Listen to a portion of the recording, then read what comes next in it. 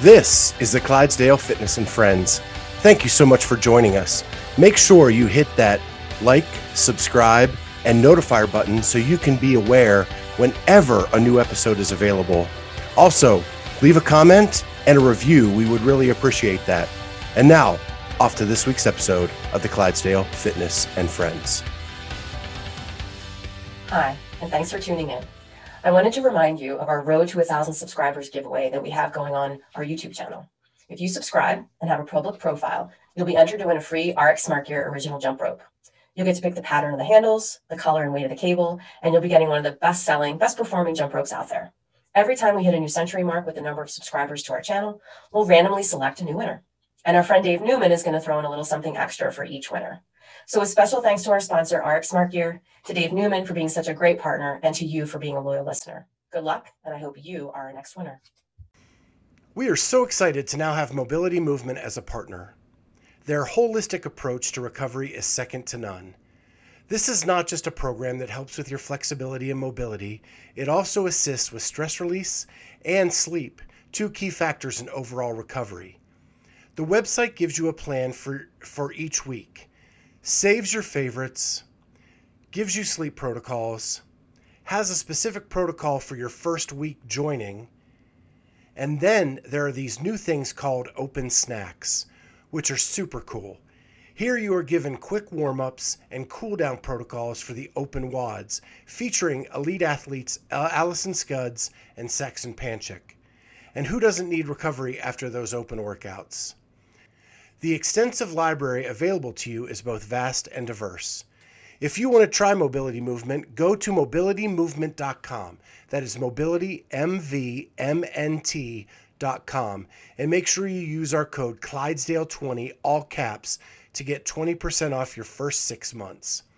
That's mobilitymovement.com, mobilitymvmnt.com.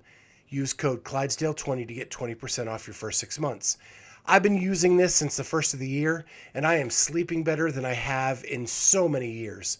And with all the back issues I've had over the last 5 years, this has given me so much relief, and I'm able to work out 4 to 5 times a week without any pain at all. So go to mobilitymovement.com. That's mobilitymovment.com and use Clydesdale20 to get 20% off your first 6 month subscription. Well, everybody, we are here with James Townsend, coach, athlete, former NFLer, former All-American in 2 sports, and we are here to get to know him today. And I'm just going to start by saying I have my band here, so I'm going to do curls while we're talking to try to get my arms as big as yours by the end of the show. Yeah. So that I can be in your league. But I'm just so glad to have you on here, James. Yeah. Thank you for having me. I want to start with kind of growing up, right? You grew up in Jersey. Right. And you were a really good football player. You started at the age of 4, I believe. Yeah. So what is it like growing up where you did and being a football star, breaking records and all that? Well, I'm originally from the South Bronx, Webster Avenue, 168th Street. Then moved to Jersey until I was about around the age of 10. And then from there, being in the South Bronx, in the projects, there's really no exposure to football and everything. We might have, street football, which I'm pretty sure everybody played when they were growing up. But and I moved out of the projects into the suburbs of South Jersey, then more options were available, right? You had your little league clubs and everything, and me being exposed to football was through my older brothers at a young age, and my mom, she didn't really want me to get into organized football, so me being at 4 years old, living in the Bronx and playing street football, I was playing with 9, 10-year-olds, right? And I was, believe it or not, I was 4 years old and the fastest of 9, 10-year-olds, right? My brothers, I got 2 older brothers, they would bet money on me to race their friends, and they would win money.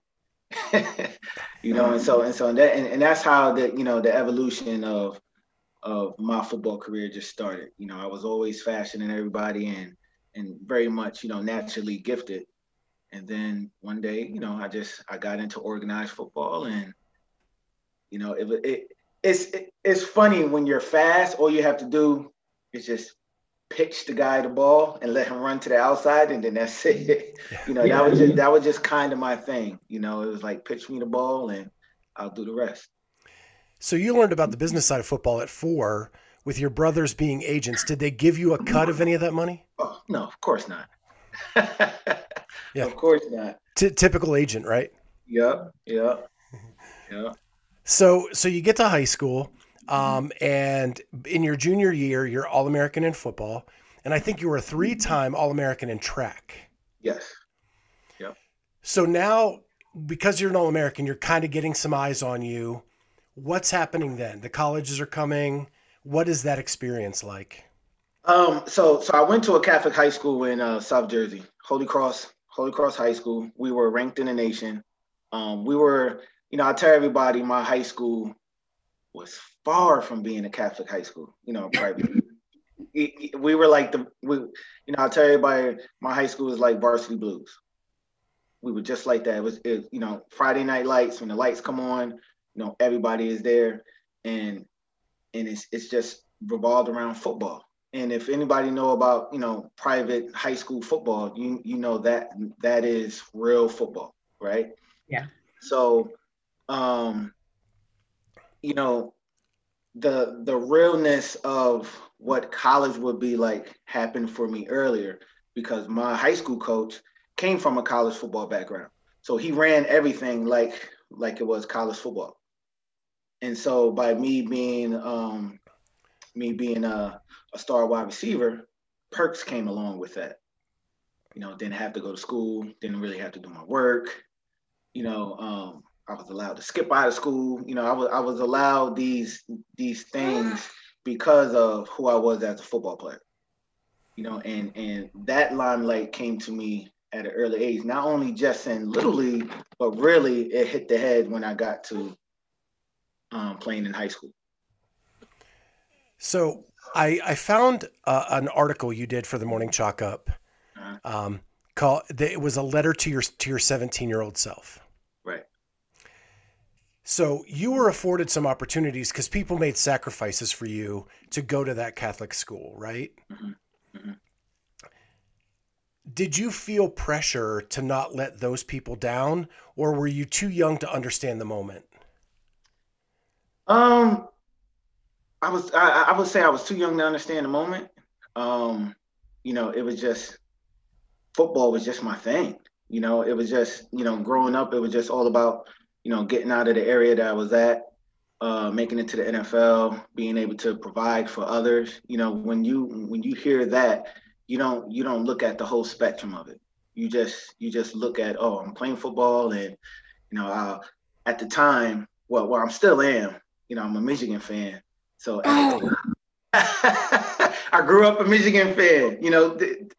Desmond Howard, Tembiaka Batuka, Chris Howard, Charles Woodson. That was, they were my jam, and that blue and yellow and those stripes, that just was my jam. But I'll then still support you, but I'm a Buckeye fan, big time. But okay, see, yeah, I remember, Tembiaka Batuka and what he did to the Hawk, the Buckeyes, and Charles Woodson, what he did to the Buckeyes. I but hear you. I hear you. it's just it's like, you don't, at that age, you really don't understand, because you don't have the understanding just yet. It's just it's how your elders are presenting it to you, and how they were presenting it to me was just one chapter, football. And then they then present the other side of the chapter to me, the next chapter, which is, when you do good in football comes, the vultures, the leeches, you know, the girls, the partying. They didn't put that all together. It was just like, all right, this is football. Oh, this is what football is about. Okay. So, that's how everything was just presented to me. So besides it being, like you were naturally good at it and this was kind of your ticket to move through, was it really a passion of yours, or did you just feel this is something I'm good at, this is a role I need to fill? It was a passion of mine because of the natural talent that that I possess of doing it. Around that time, being, growing up in the projects or growing up in a lower income area, you only have three ways of coming out, whether if it's sports, music, or the drug game, right? So sports, my older brothers, they kept me somewhat shielded. They made sure I didn't do what they were doing. They made sure that a football was always in my hand, or I was I was in the house at the right time, or when it was time to do something, I made sure that, they made sure that I had to fall in line and listen. I wasn't allowed to do, a lot of the stuff that they were doing, and at that time I felt like, oh man, how come I can't do this? Like, why I gotta be in Little League? Why I gotta go to practice? People are going here, and I didn't understand my journey, or I didn't understand my calling at the time. So I just followed what I was being told. So it was to just focus on football. Um, they did say focus on school, but then again, it was like I really didn't have to focus on school because I had teachers who loved football, and they was going to make sure that my grades was going to be good enough to be eligible to play. So in that letter, you talk about an incident that happened when you were in high school. And we don't have to talk about it. If you want to, we can go there. But in that, you also then faced some racism, some bigotry at the school that you were going to because of what happened. So even though you're going to this private school, you're facing some of the same issues that you are in the real world, that you would have in the real world. Right. But you had people in your life that told you to keep your head up and keep moving. Mm-hmm. How important were those people? They were important to a certain degree. Me going through, getting a white girl pregnant at 17 when I was a junior. I didn't know that at that time people felt otherwise, because all the accolades that I was getting, all the praise that I was getting, right? Until I crossed that line, which was laying down with somebody that has a different complexion than me, that was a no-no. So there I was like, oh, why everybody bugging against me? Why everybody wanna, hurt me? Why they wanna kick me out of school? Why they wanna, I had some parents talking about, I should be hanged and all this that, in a Catholic high school, this is not allowed. But the powers to be wasn't gonna let that happen because why? I was putting butts in their seats.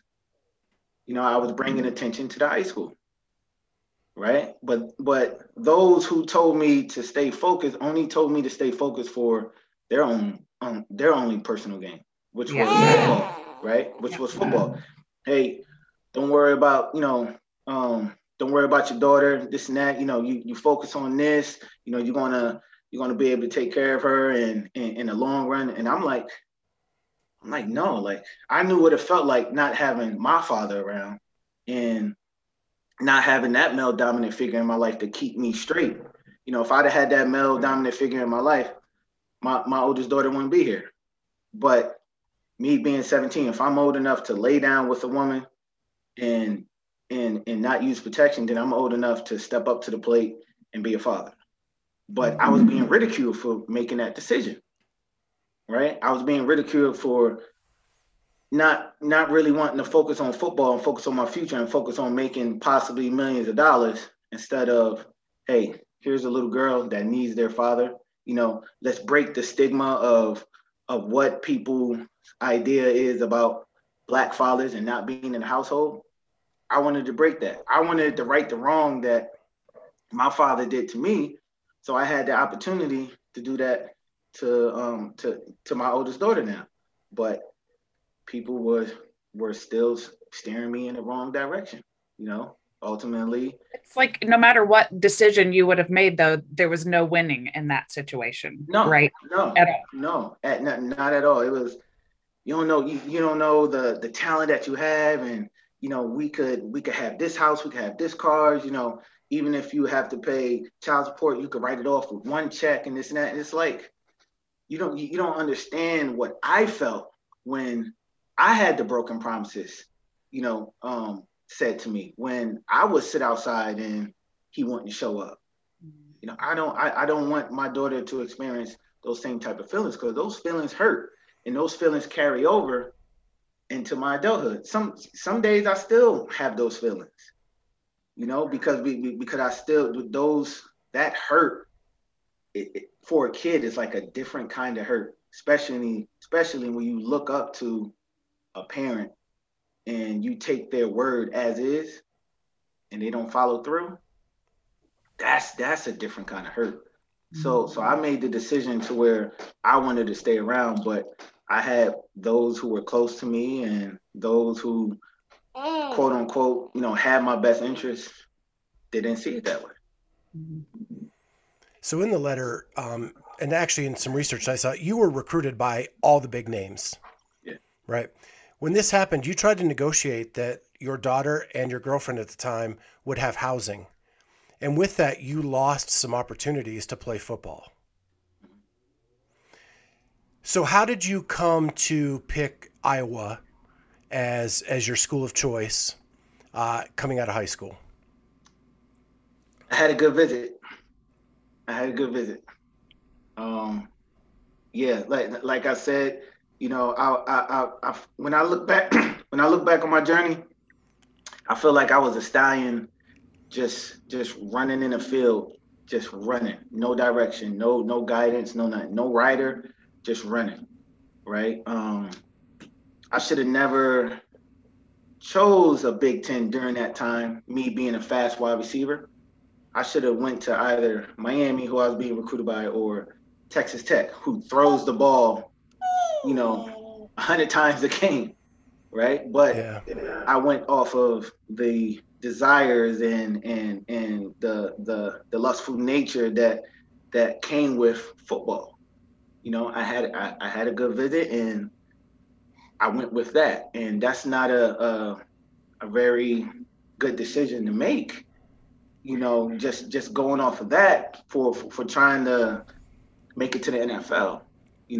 Just looking back at that decision, you could tell I was very misguided on the decisions that I made. But I think at the same time, but you were 18 when you made that decision, right? Right. Right. But now, of course, with a more mature, more adult brain, you can look at things, hindsight and be like, okay, maybe that wasn't the right choice. But as an 18-year-old, you made the best choice that you could for you and your family at that time. Right. So you've mentioned a few times that you were fast. You were state champion in the 100 meters in New Jersey. So yeah, a little bit fast. And your 40 time was 4.3. 4.3 flat. 4.3 flat. Yeah. Man, I don't even know what that is. That is crazy. So you go to Iowa and you play for you actually play as a freshman. You play for 2 years and then you transfer to Rutgers. So why the transfer, and was that a better fit to go back to Jersey to Rutgers? And you were on a winning team there too. Yeah, no, not at all. I had got suspended. Oh. I let a girl write my paper, and the rhetoric class that I was in at the time, the teacher, she was very biased against football players, and it was one of them classes where it was like 2 regular students and it was all football players, and she thought me and another player cheated off each other, which we didn't, because a girl wrote his paper and a girl wrote my paper. And they pulled the guy into the office and they asked him, and he ended up telling on me. And I at that time when I was in the office, when they were questioning me, I refused to give up the girl name, or I refused to give up the guy. But they wanted me to apologize in a way that I felt was very racially motivated. You know, they wanted me to apologize to the teacher, right? To the teacher for quote unquote plagiarizing and admitting that I did it. But I felt like, you know, one, I didn't plagiarize because the girl wrote my paper, and then two, their tone was just a little bit off. And they were like, if you do this, we'll waive your suspension and you could, you know, stay in school. I was like, I didn't, you know, I don't know what you're talking about. I didn't do it or whatever. Y'all saying that so and so said that a girl wrote my paper, then it is what it is. But I'm not gonna go ahead and make that decision. And so I had to serve a year suspension, and serve that red shirt year. And so by me sitting out that year, well, those 2 months in the summer, I felt lost. I felt like I needed to be into something. I felt like I didn't know what was going on. My identity was football. So me not having football there and me having it, you know, ripped away off of, you know, the decision that I made for not going ahead and doing my own work. You know, I didn't know what to do. I didn't have anybody to talk to. It was like when that was going on, it was like nobody was in my corner.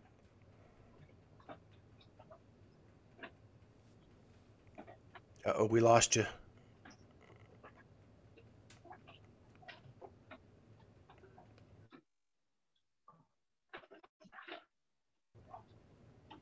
James?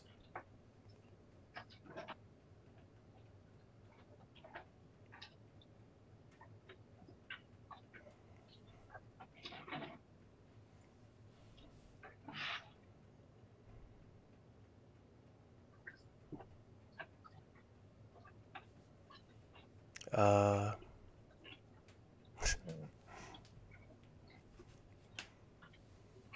Can you text him, or I bet he's leaving and coming back. oh, he's here.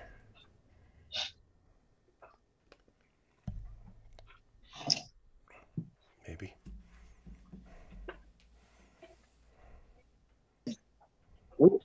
We were doing so good. Yeah. Lost you there for a minute. That was my son. Oh man, so he hit the power cord.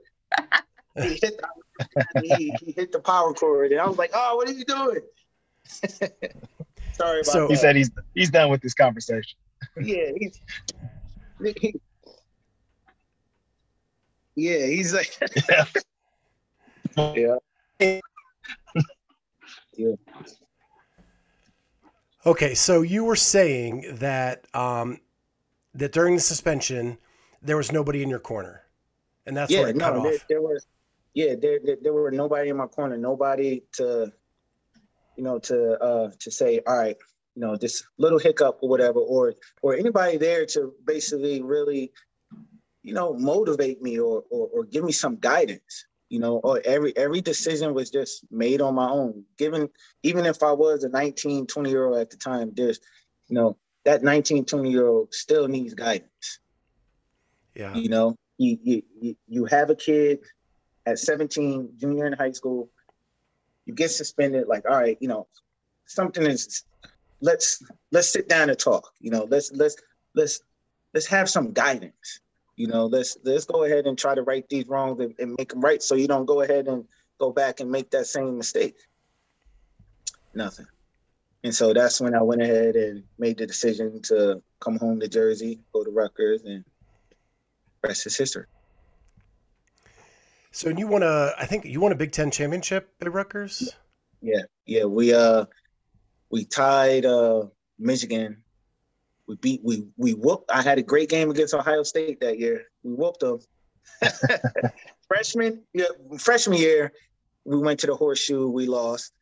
That it was like Ohio State and Penn State probably were the loudest stadiums I ever been in. Penn State. Amy, you're on mute. Yeah, I realized that after. Sorry. Ohio State is loud. Ohio State is loud, and that's when Jenkins and Claret was out. He had to Yep. sit out his suspension, and Gamble was there, Chris Gamble. Mm-hmm. Yeah. Oh yeah. In my sophomore year, we went up to, because we beat Michigan that year, my freshman year. Sophomore year, we went up to Michigan, and Braylon Edwards just went off on us. And but we ended up sharing the Big Ten with Michigan. And that's when Michigan went to the Rose Bowl and played Texas. And that's when Texas beat them. And then ultimately the next year, Texas beat USC. USC. Yeah, USC. Yeah. Yeah. Yeah. So you finished your college career, and then you are a free agent signee by the greatest franchise in the history of the NFL. Yeah, And Chicago Bears. Charlotte Panthers. what is the process of being a free agent signee coming out of college? The process is you as soon as you don't get drafted, your phone just start ringing off the hook because they trying to fill up the rosters to go into minicamp, right? Rookie minicamp. And then once you do that, then you have like a week or two off, and then you go in for OTAs. OTAs is like you could come, but you don't have to come. You know, it's voluntary, as they say, but we all know what voluntary in college or NFL means. Like you should show up, right? And then so you're there for like a good 2 or 3 weeks, and then you have another break, and then you're there for a second OTAs, and then you have a week off, and then you report to training camp. But at that time, before reporting to OTAs, Lovie Smith wanted to offer me a contract, a spot on the team. And during that time, I was in no condition to be an NFL player because 4 months prior, with so much pressure and stuff that was going on in my life, I tried to take my own life because the pressure was just so thick. You know, I started to have an awakening of, you know, I'm playing football not for myself but for others. And as I was getting ready for the pro day and combine and stuff, my phone was just ringing off of people asking me, "Yo, let me hold 20 stacks," and like people that I never even talked to in years, or people that never even, you know, even by me coming home to Jersey, people that never even drove up the turnpike to come to a game or anything. You know, people that never even saw me play in high school and just say, "Oh yeah, I watched you play," or I have this news clipping. Is this? They were just coming out of the woodworks. And me having a heart to care for people, I would take that serious. But the pressure just got so thick, man, and I tried to, you know, commit suicide. And I can remember being admitted into a mental hospital for 2 weeks, to where even those that had to be in that situation, in that mental hospital, it was like they were my angels, because they would come out of whatever trance that they were in and look at me and be like, "You don't belong here." You know, they would literally say, you don't, what are you doing here? You don't belong here. Right. And I remember that vividly. Like, they would always say that to me.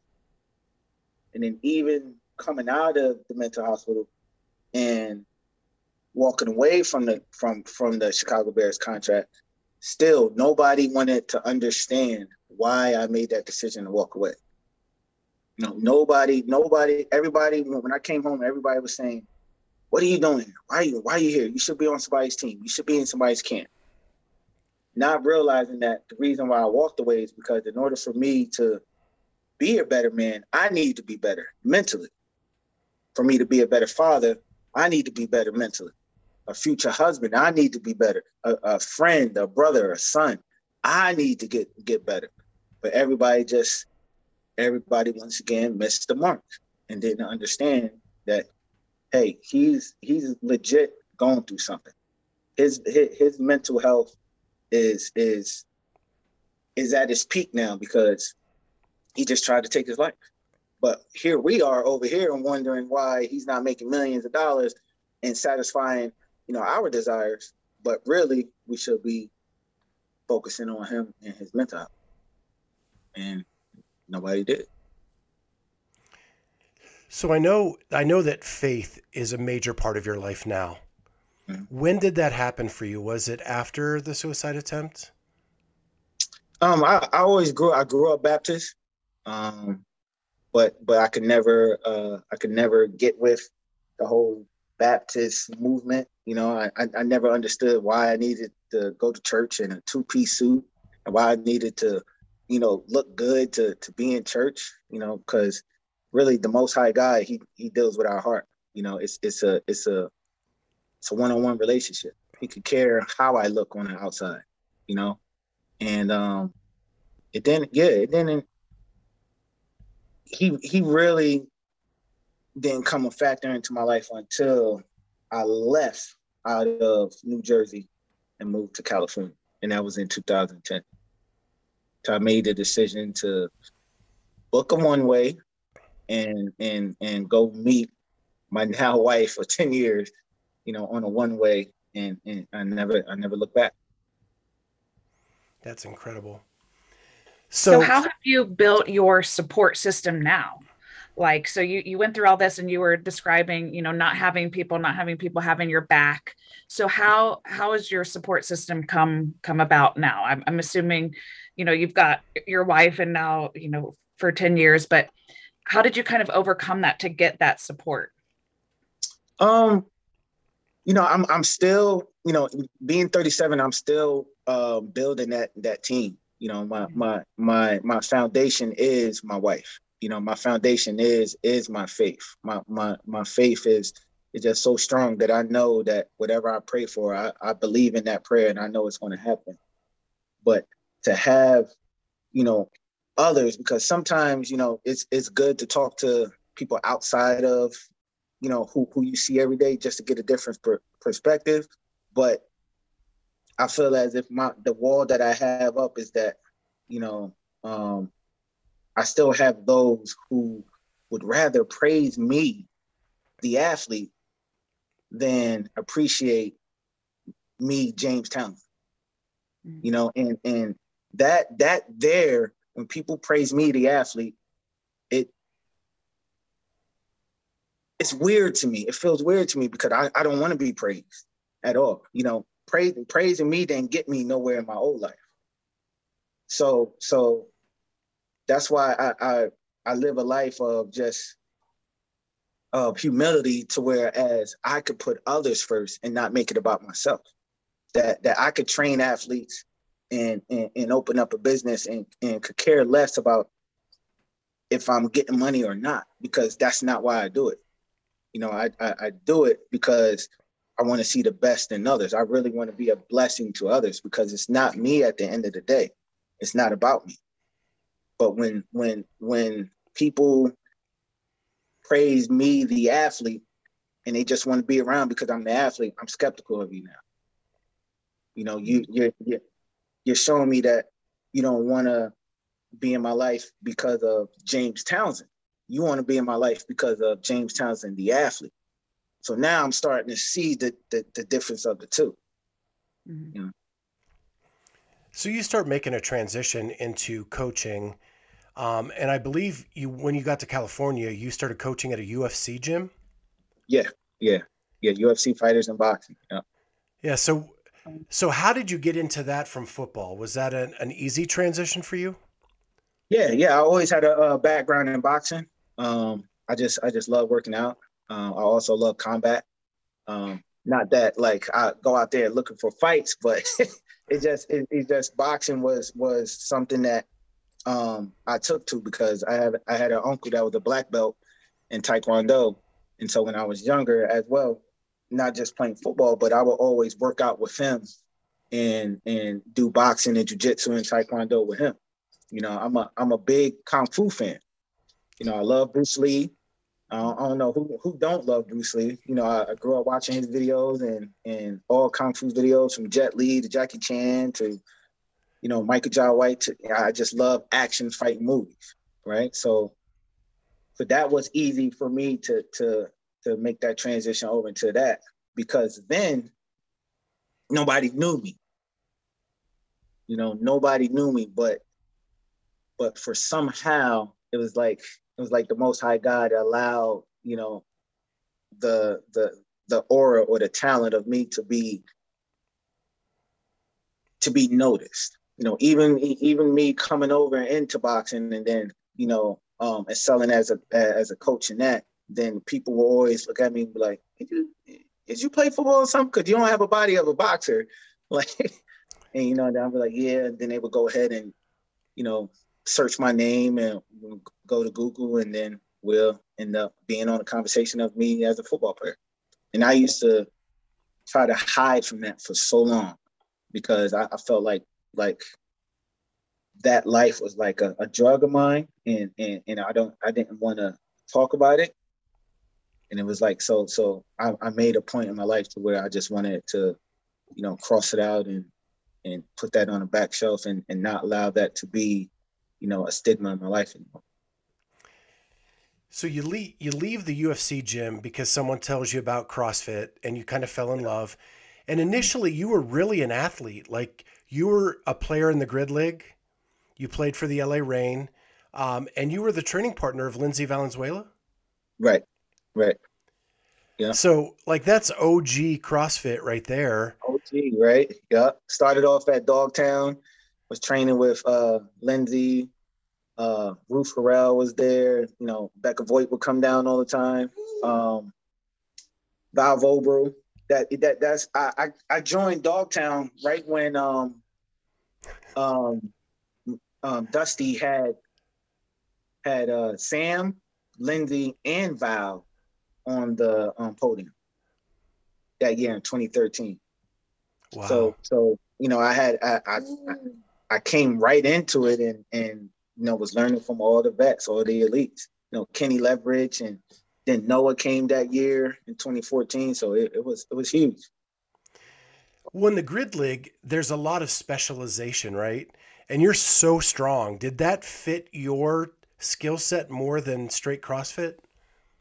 Yeah. It was every barbell, anything, athletically, if they needed me to jump up and do legless rope climbs or burpee to a target, which was the rings, I was fast in that. So I was, a specialist in multiple movements, but mainly, if they needed me to go touch and go on 345 power cleans at the end for 5, I would be that guy.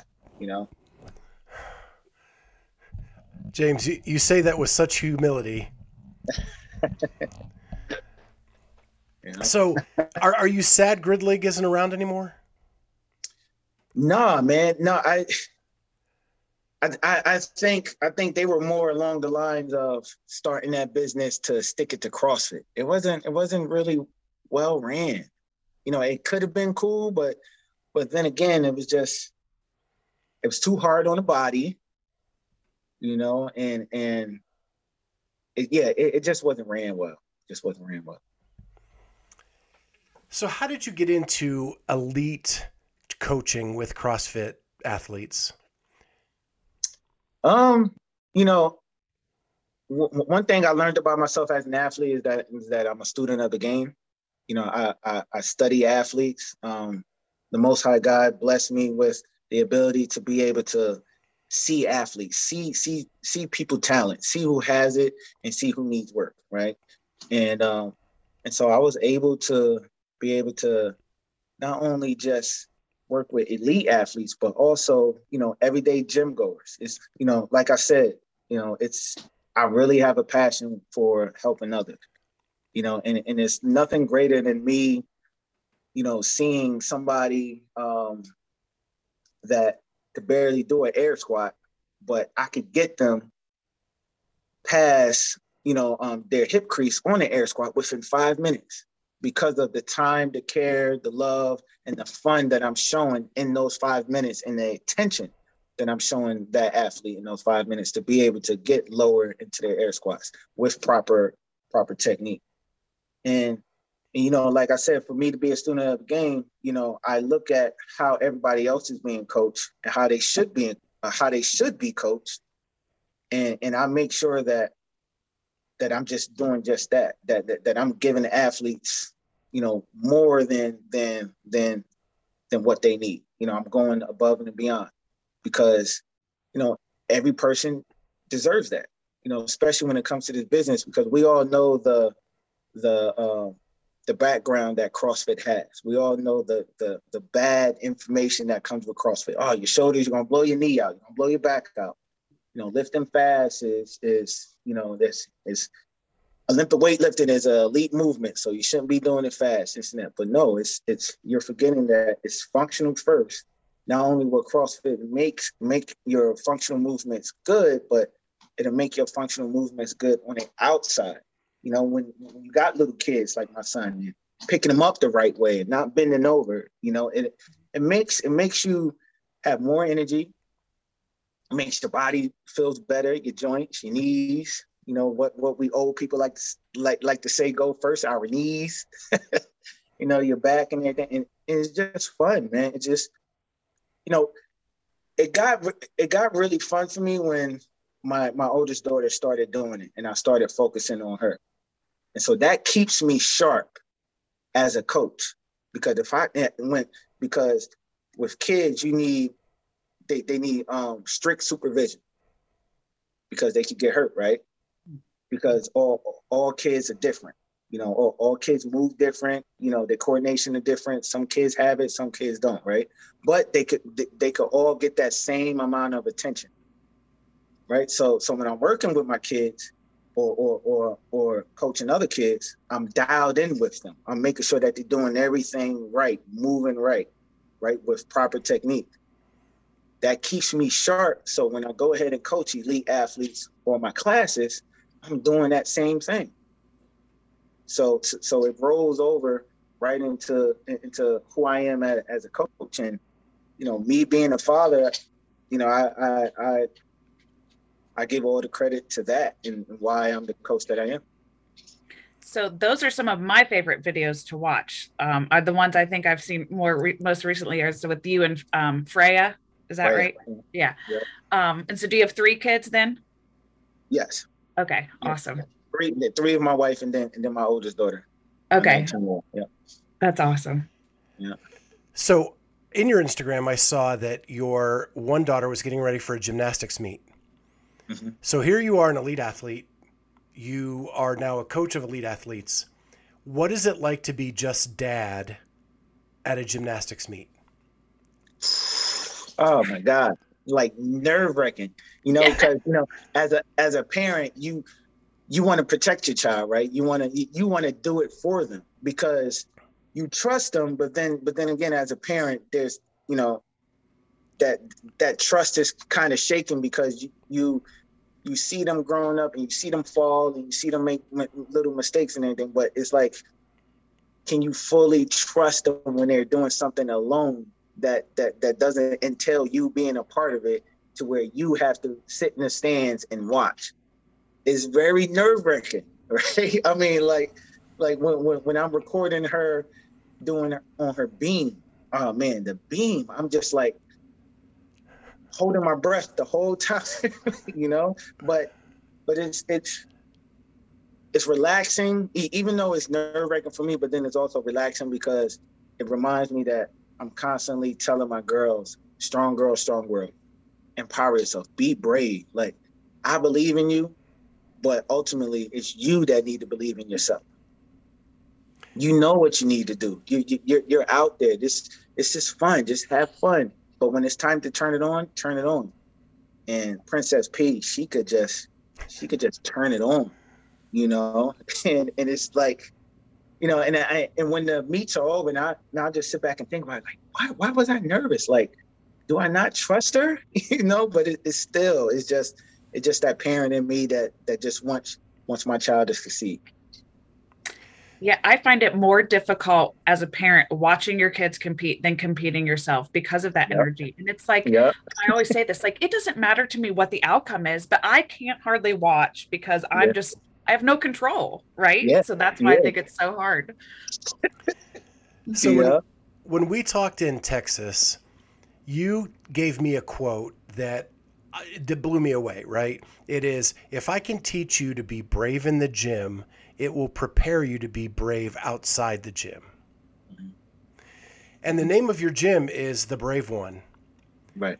And what was cool about our conversation is you're so about mindset, right?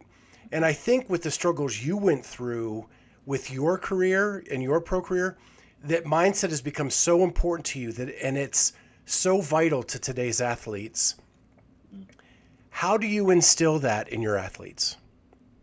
I bring along in the athlete in me, what it takes to be an athlete, what it takes to be an elite athlete. It just doesn't take talent to be an elite athlete. You could be an elite athlete with all the talent, but if you ain't got it mentally, you ain't no use to that sport. You're no use to your team. You get rattled all the time. You get shaken. We see those type of players, right? We see those players to where they say LeBron doesn't have the clutch gene, or he's not like Kobe and Jordan or Tom Brady. You can know which athletes are rattled, right? And that just lets me know as an athlete that you're only training the physical and not training your mental. Right? If you could train your mental, which you need to do every day in the gym when you're in the gym and you're training physically, we all know what that pain feels like when we're doing a 5-rounder, right? And you get to that, you finish that 3rd round and you get ready to start that 4th, and it's like, oh my God. Right? You're like, oh my, here is the workout. And I tell my athletes all the time, when you're doing a 5-rounder, the workout don't start until you get to the 4th. So when you feel that pain, you're either going to go right or you're going to go left. Wherever the pain is coming from, wherever the discomfort is coming from, what are you going to do? You're either going to lay down or you're going to get down.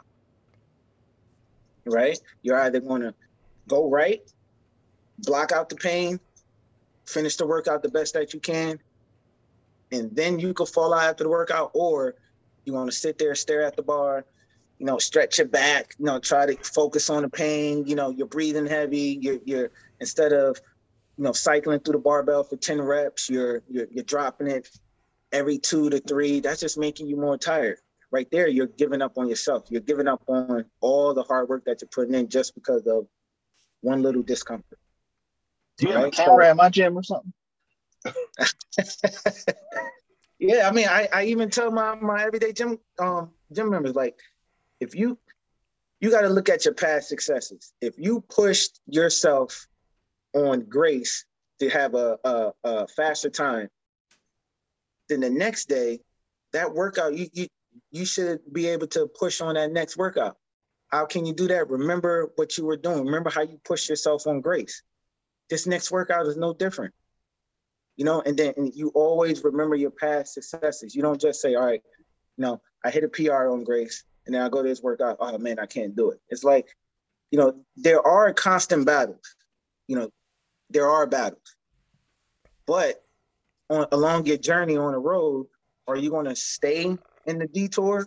Are you going to allow that roadblock to stay there, or are you going to find a way to get around that roadblock to get back onto your journey? Right? It's you have to make that decision right then and there.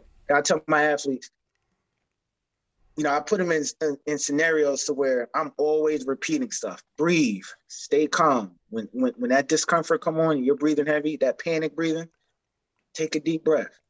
Know how to stop right before redlining. When you get ready to redline. We all know that. It's okay to stop right there, take a deep breath. That'll allow more air to get into your lungs. 5 seconds. Hear that countdown, right back onto the barbell. Right? Every time you feel a discomfort when you're rowing or you're on a bike, breathe, deep breath every 5 counts when you got to row 50 calories. Right? Deep breath, not panic breathe, because once you panic breathe, then all hell is just going to break loose. Yeah, and that heart rate get up, right? Because, and the thing about it is, most people, that discomfort of that panic breathing, we're causing that ourselves because we don't know how to bring our heart rate back down. Nobody is teaching how to bring the heart rate back down. When you're doing a work to rest ratio, you don't just do the work and then rest because you're happy that you're done doing the work and then you hop back on it. No, the work still continues because in that rest, you got to bring that heart rate down.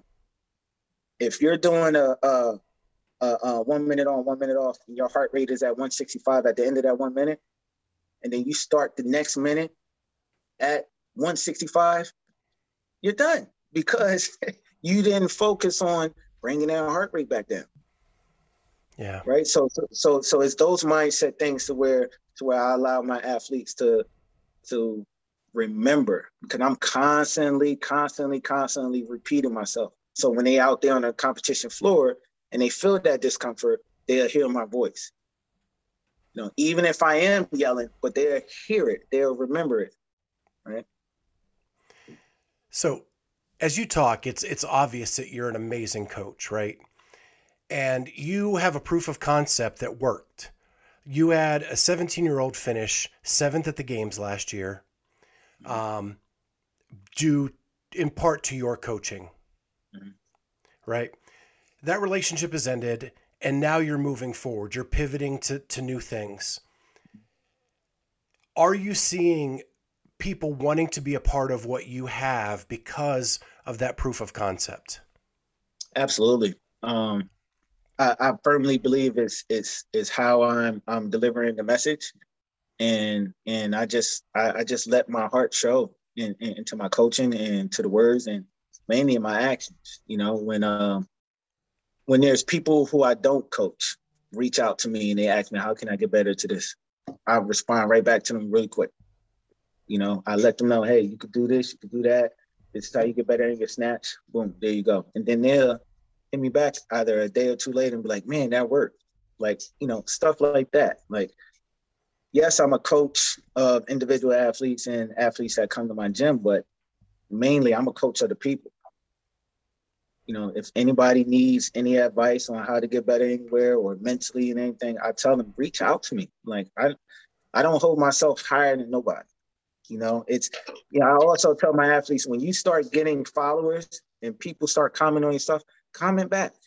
It gets under my skin when athletes, when their fans comment to them and they don't comment back. I don't care if you got 3 million, 4 million, like, comment back to them. Let them know that, just they adore you. They look up to you. God put you in this position for a reason. He blessed you to be in this position. So they come to me for mainly, the mindset. Cause I always say CrossFit is 80% mental, 20% physical.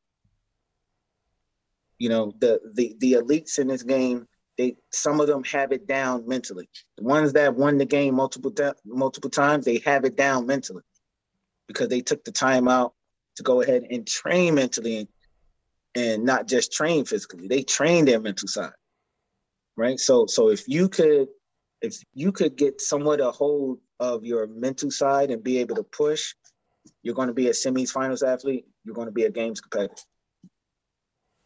So I think you had to be careful saying coach of the people, because Charlie probably is not going to give you a rest for the next few weeks. It's cool. Charlie gave me over anything. You can see a lot of videos of cleans, poor front racks, all coming your way.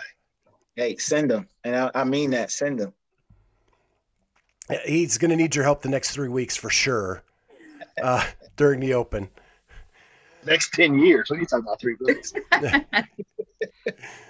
Well, I want to finish with some fun stuff about how strong you are. And I just want to let you know, Amy has a parent-teacher conference in like 3 minutes, so she may disappear. It's nothing to you, but it's nothing personal. I just have to bounce and do my job. No, I get it. So we talked in Texas about the 400-pound power clean, and how you don't warm up and you make big jumps. Charlie thinks now that's how he has to do it. Yep. And we're just waiting for the ER call saying Yeah, that because he's he dead. doesn't have the technique down yet or the mobility. He says, if James can do it, I can do it. It's all details. So you found Olympic lifting while playing football, right? Like that's in strength and conditioning. And it's obvious that you have a love for that style of lifting. On your CrossFit page, you have numbers, but I do not think that those numbers are accurate. I think they're higher than what are there. You have you have like a snatch of 330. I think it's higher than that now. Yeah. You had deadlift of 650. That's higher. 683. What's the snatch? My snatch, it's only about 5 pounds. Power snatch, 335. Power snatch, you said. Just right. clean and jerk, 407. Yeah, And that's my best in competition. Yeah, with the jerk. Okay. Yeah. I've seen a number floated out there other than that that's way higher. Oh, my power clean, 425. Yeah. Back squat 562. Yep. And your 400 meter, on top of all that, 48 seconds? That's stupid, man. That's all out sprinting too. That's one 400 meter. You ain't gonna get me to do 2, 3. that's why I like one. you. Hamstrings are tight, sore. Yeah. So you You lift get all one that shot, weight that's and it. yet, go ahead, Charlie. Sorry. No, I'm saying that's you get one from me, and then that's it. Yep. Yeah, Charlie's the guy that does Murph, where he sprints the first mile, gets about, 20 push-ups in, and he's like, well, I went out too fast. I just want to point out that one of these That guys is an elite athlete and the other is not. White James will get there one day. It's fine. And so Charlie and I have been trying to wiggle our way into the Iowa camp that you and Dex have going on. We hear that is like the most fun weekend bro trip out there. Is that now part of your support group? Yeah, man. Yeah, it's the guys came on and they got into my mission. They respect my faith, and they not just my faith, but they respect how I want to better the community as a whole. And then we also wanted our voices to be heard. Being that we are men of color and everything, and then with stuff that was going around with Greg Glassman during that year of 2020, we wanted our faces to be seen, our voices to be heard, and we wanted a spot in the sport, and we knew that the sport of CrossFit itself wasn't going to give that. We had to make the action ourselves. So, like I said, my thing is being a coach of the people and giving them the right information, not just elites, but novice, intermediates, and then the RX or elites athletes of how to properly approach going into a gym, how to properly approach picking the right gym with the right coaches or owners or whatever, their programming, how to also approach going along the journey of looking to compete. Because I feel as if a lot of other camps out there don't give out the information, man. I just feel as if a lot of them just look into getting the money and then giving the information. Like I said, I could care less about the money. I want you to be able to have enough information that is good for you, good for your soul, good for your body, because you feel good, you move good, you lift good, you perform good, right? And if you have the right amount of information to be this athlete that you want to be, and when you take that back, you can start questioning a lot of things that was told to you, even in your gym, your coaches, the programming. right? These other, remote programmers that's out there, if that even falls behind the wayside. Remote programming. When you come on the TBO training, you don't just get the remote programming and the right things to attack, but you get me. You get me. Anything, I tell them, hey, send me your gymnastics and send me your all your weightlifting that you have to do, and I'll go ahead and break it down in coaching. And then I'm constantly in contact with them, asking them, how you feeling? Oh, I feel good. How did you feel mentally on this workout? And then we get to talking, right? Or this lift, or make sure your knuckles is down on your clean or your snatch, and make sure you turn your elbows out. Like remote programming should be like that. And that goes a long way for a lot of people. And that camp is just that. It's about guys really dialing in, showing their range as a coach. It's not just my philosophy. Dex has his own philosophy. Quan has his own philosophy. Xander, JP, everybody has their own philosophy, and everybody checks their ego at the door. And we all come together and we let, it's not just about physical, but we also talk about the mental side as well. And people really enjoy it, man. They really enjoy it. So I got two questions for you to finish up. And the first one is, how did you and Dex become friends? It was, you know what? It's funny. I can remember in 2014 when I got into CrossFit, and in 2015, you know how you just, you have the weekend, and it always fell around the Memorial Day weekend. And you have the weekend and you'll watch back all the regional videos. Yeah. And it was always this guy that had the beard. And it was either him and Jared Stevens. Jared Stevens, right. Yeah, that had the beard. So those two guys stuck out to me.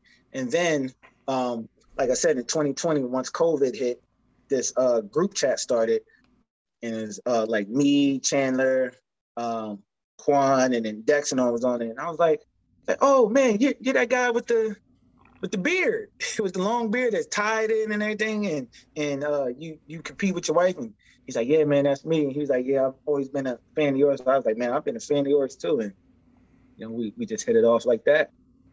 Yeah, and he looks totally different without the beard. Yep. Totally. Yep. So the last question I have, and this could get complex because I saw your diet on something I researched, and I see your abs, and I've eaten those same foods, and my abs are nowhere near what you have. Chips Ahoy, oatmeal. Uh-huh. I can't remember, candy. Uh-huh. McDonald's. How? What's the magic man, pill? Just God-given genetics. But I got to clean that up, though. I'm getting up there in age. I'll be 38 this year.